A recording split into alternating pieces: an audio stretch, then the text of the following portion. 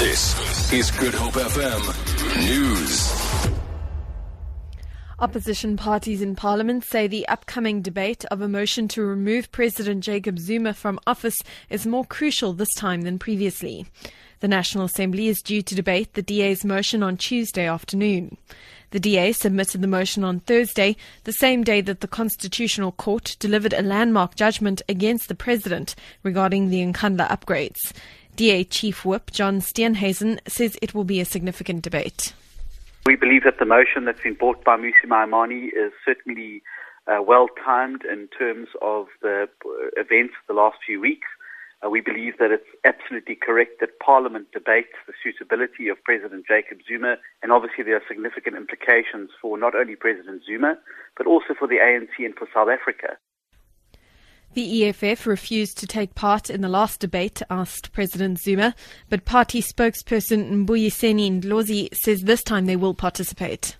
There is no other time when it has been more important than now. To that extent, he must be removed, and the perfect body to do so is Parliament. The ANC has described such motions as regular features of parliamentary democracy. ANC caucus spokesperson Moloto Motapo says the ruling party will engage such motions whenever they are brought before the National Assembly. Agri West Cape has defended struggling farmers who cannot afford to comply with the minimum wage legislation of the sector. The Labour Department says some farm owners have cited affordability and the current drought as the reasons for not complying.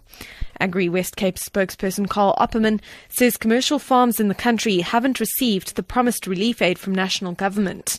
Opperman says they have only received help from Agri SA and not government. I'm aware that they've announced that the drought relief that they are giving will also go to upcoming farmers, and the upcoming farmers are saying to us they have also not received any of that money. And the authorities at Brussels Airport say it could take until June or July to restore all services following the suicide attacks there nearly 2 weeks ago. The chief executive at the Belgian capital's airport says flights will resume later today, but to only 3 destinations. Passengers will face extra challenges, as the BBC's James Reynolds reports. First of all, they won't be able to go by bus or by train to the airport. They'll have to go by taxi or by car. And then when they get to the airport, we expect they'll have to go through temporary security procedures and also greater security procedures. But I think very clearly the airport feels confident enough to offer the promise to passengers on those 3 flights that they will be checked properly and that their flights will take off. Essentially, it's a test day for Brussels Airport, and it's a day that the Brussels Airport CEO said is a sign of hope. For Good Hope FM News, I'm Amy Bishop.